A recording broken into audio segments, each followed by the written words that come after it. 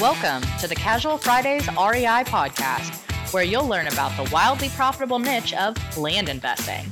Active land investors Adam Southey and Justin Sleva are here to share their experiences with you so that you can learn how to build massive cash flow and huge profits from this highly lucrative niche. So without further ado, here are your hosts, Adam Southey and Justin Sleva. Hey, what's up, guys? I'm Adam Southey, here with my co-host, Justin Sleva, and this is the Casual Fridays REI podcast. Today, we're just going to do some free talk, and we haven't done that in a long time. Tell you what's going on. We also got to talk about a little responsibility guilt. Before we jump into that, though, let's talk about the Plum Investment Group. Guys, do you have a property you need funding for? Plum Investment Group is your solution. Plum helps land investors grow their business by funding your raw land purchase. It's truly an awesome deal, guys, and just to be clear, this isn't a loan. Plum will actually partner with you by putting up the money for your project. So, do yourself a favor, go check them out. The website is pluminvestmentgroup.com. Happy Wednesday. Hey, happy Wednesday. Man, I'm getting excited. The day this drops, I should be driving through Hill Country looking at a subdivide down there. It's going to be cool. I hope it's cool. I hope it's just not a wasted trip to the Hill Country. I mean, is there really ever a wasted trip to the Hill Country? It's going to be a pretty drive. Yeah, my wife used to go, when she found out we was going to the Hill Country, she's like, does that mean I get to go? And there's a winery down there. And I was like, oh, here we go. Here we go. Now you want to be a part of the business, huh? Now you want to be a part of it. So is she going? I don't think so. Why not?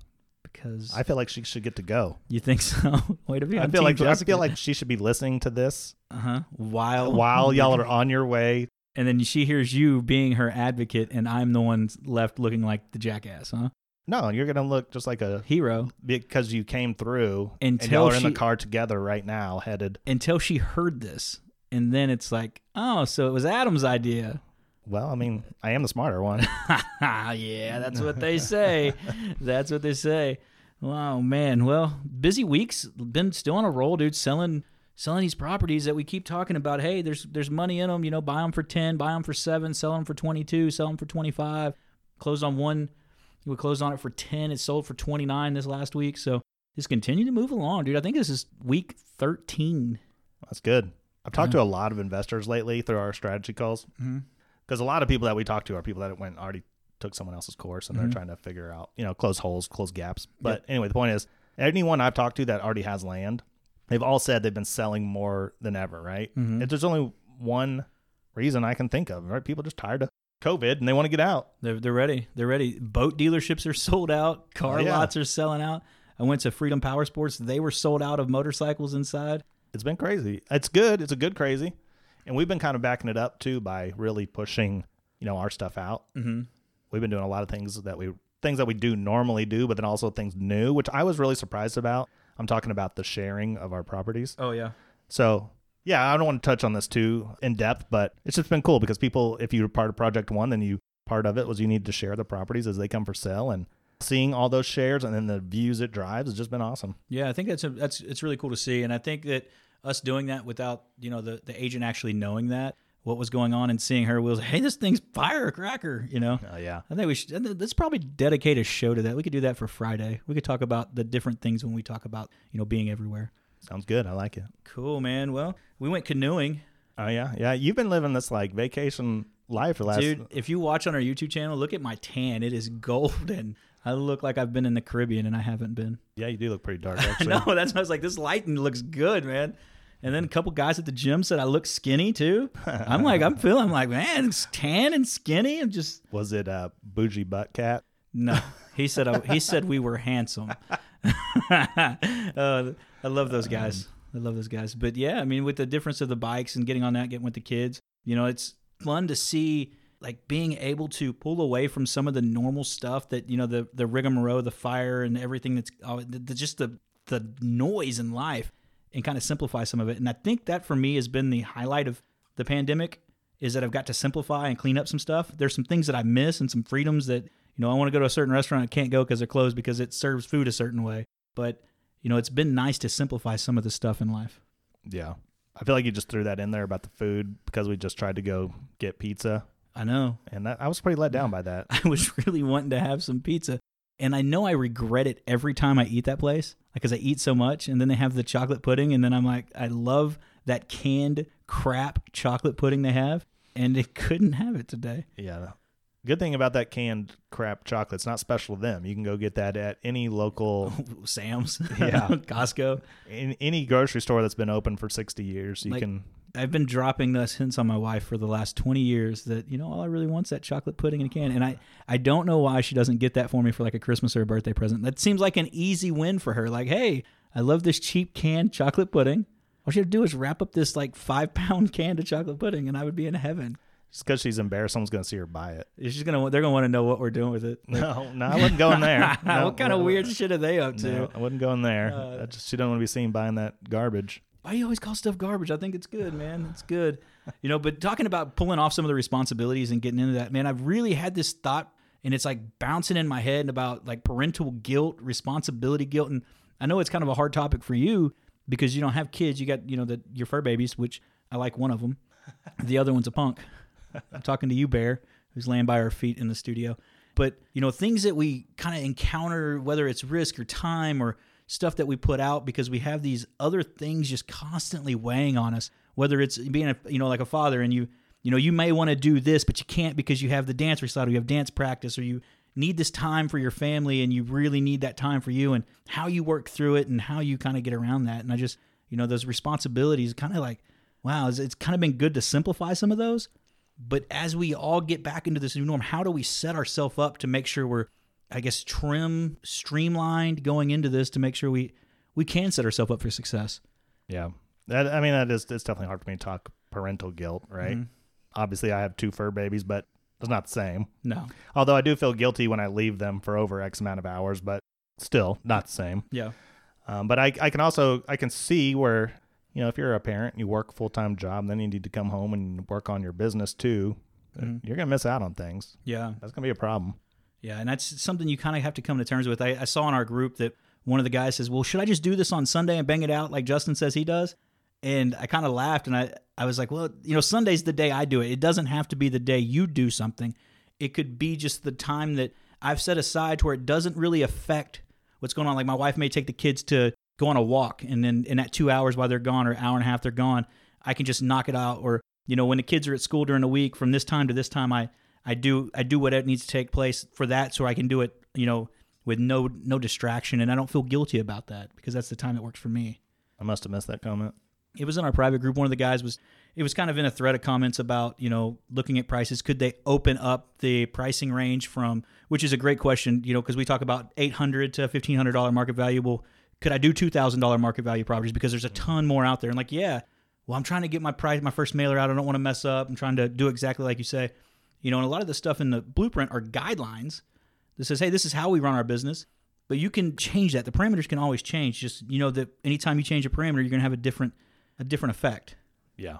That is the tough part about creating a course, is that you can't go into the course, anything you're teaching, and teach a bunch of hypotheticals, right? We chose in our course to pick and price at a certain amount of a dollar range, right? Mm-hmm. Well, people look at that and they take it as It's black and white. That's the word. Bible. Yep. Right. And so really what it is at this price, this is how you do this. But if you can go up, you can go down. We do examples in 3 different counties. It doesn't mean you go pick in those 3 counties. It means take it to look for those things in other states and do them. Yeah.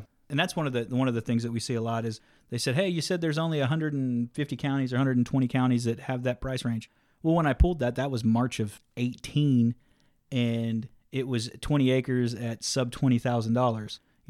If you look at 15 to 25 acres and you say, hey, sub $45,000, you're going to have a totally different outcome. And it's going to change as the market changes. As long as one property showed up in that county, it's just giving you a way to kind of move in that direction. It's not anything other than that. Yeah. I remember when I first got started too, watching the training or doing the training we were in and thinking, okay, yeah, well, it worked there. Why don't I go there? Everything's $100 an acre. Yeah, just mail the whole world $100 an acre. Yeah. I've often wondered I've said this before, I want to mail the entire country 20 acres and I want to check their market value, but I'm going to, part of me wants to be like, oh, I'm going to mail every 20 acre in the country that has a market value of, $1,000 to $3,000. I'm going to offer them $10,000 for it. Like $10,119 to see what happens. Yeah, I was about to say you can't just mail the whole country because some of those are going to be bought for $2,000. Yeah, no, I would have to play with the market value, but I've often said that you could do that on that property range and you'd never have to work a day of life again. Other than your business, you could retire off that money. Well, you know how to prove that, right? You want to we could do a project too. I could prove that. I mean, we have shown that we are willing to put our money where our mouth is when it comes to putting out mail. Yeah. I'm going to go on record right now, though, and say that if there's a project 2, people won't be getting free money. Oh, you're going to go ahead and take it from them now, huh? Yeah. Okay. But I would go on record to say it's going to be just as good, if not better, of an opportunity for those that are in the room that day. Absolutely. You know, we're game changers. We're there. We're there to work with everyone and make everyone rich, right? But that involves, if I'm going to have any say in it, that's going to involve people getting involved. Yeah, I think the thing you wanted to say there is you hope that I don't have a dream. Oh God, Justin had a dream. No, see, I was nice last time, and I just didn't say no. You know, I've helped my partner along with his dream. This time I'm gonna say, remember last time you had a dream? Shut your dreams down. Wake your ass up. This is not dream world. Yeah. No, the fun thing though is, I mean, like I was talking to somebody about that this week. I was like, I cannot wait until those first checks go out when the closing and for the first Project One property when the first checks go out, because the buzz and the energy behind that is just going to be surreal. They're like, oh shit, these guys really did it. They really gave us money back. I mean, that was your plan all along. Yeah, my plan all along. Way to go, Justin. Way to be charitable. Way to give back to the community that you love so much. Yeah, you go say it like that. Yeah, I don't want you to throw only jabs in here. Yeah, I obviously love the community too. We just can't go out every project that we put together and give people money, you know? No, I think that the point is that we wanted to see who, I don't want to say that really could get in, because there was a lot of people that wanted to come and they just had life events going on. And, you know, it kind of goes back to the responsibility guilt. You know, hey, there's some things that you have to work around in life. But what's the old Bill Gates thing?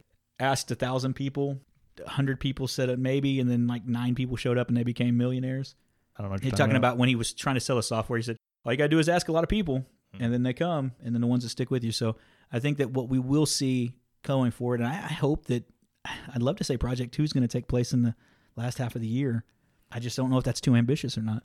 You mean a live event with Project 2, or just Project 2 regardless of a live event? I mean, you got to have a live event for Project 2. You don't necessarily have to have one if hotels aren't opening back up. They're open. People just aren't going. You know what I saw? I saw a live event. I've been getting emails to do this live event, and it's a 2-day, $3,000 live event, and it's virtual from your house.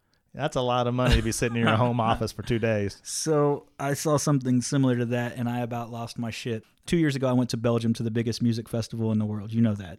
Went to Tomorrowland. People thought I was crazy that I'd fly to another country to go see a bunch of electronic dance music. And they canceled this year's, like everything else. You know, they canceled it. They're doing a virtual one, and they're selling tickets for it. Every other music festival that has it, these people did it for free. And here, guys, and I'm like, they were so like expensive on drinks. Like a pitcher of mojitos was $95. Oh my God. But to hide it, they called them pearls that you paid in. So like Disney World bucks, essentially. So you had a bracelet that you loaded money on. So it was 16 pearls. Was like $90. And I was just thinking in my head, I was like, I wonder how many pearls they're going to try to charge me to put it on pause so I can go to my restroom and get a drink and come back and watch it again. Because these guys, man, they figured out how to make money at that place. You can't pause a live concert. That wouldn't even be an option. Well, maybe they charge you a pearl. And they can get that option. I don't know. It's going to be a live thing. It's going to be live. I mean, yeah, can't stop that. And one of my buddies was like, oh, yeah, just give us a reason to all get together and like, I'm not dancing in somebody's living room. I already went and watched a concert in a car.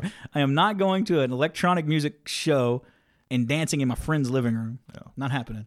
Our hotels, are they open? Are conference rooms open like that? I think it varies state to state. So we could make that work. I mean, even if we had to rent out the winery, they got a big grass field. We could do a hype session. I got a speaker system and a microphone. If we did do one, it would probably be around September, and that's a few months away. So hopefully, I mean, parts of Texas are 75% open now. Yeah. So that's good. Yep. And we're still living. We're not on a respirator. Nope. Let's end it there. I can tell we're going to go somewhere deep. In the show? End the show. All right. That's it, guys. It's been a fun day. We haven't had a free talk in a long time. Hope you enjoyed it. And as always, go to Facebook, Instagram, and YouTube. Give us a like and a follow and a subscribe. And then go to iTunes, go to Stitcher, go to wherever else you're listening to us. Like, rate, review, and subscribe to the show. Appreciate it. We love you. See you Friday. See you Friday, guys.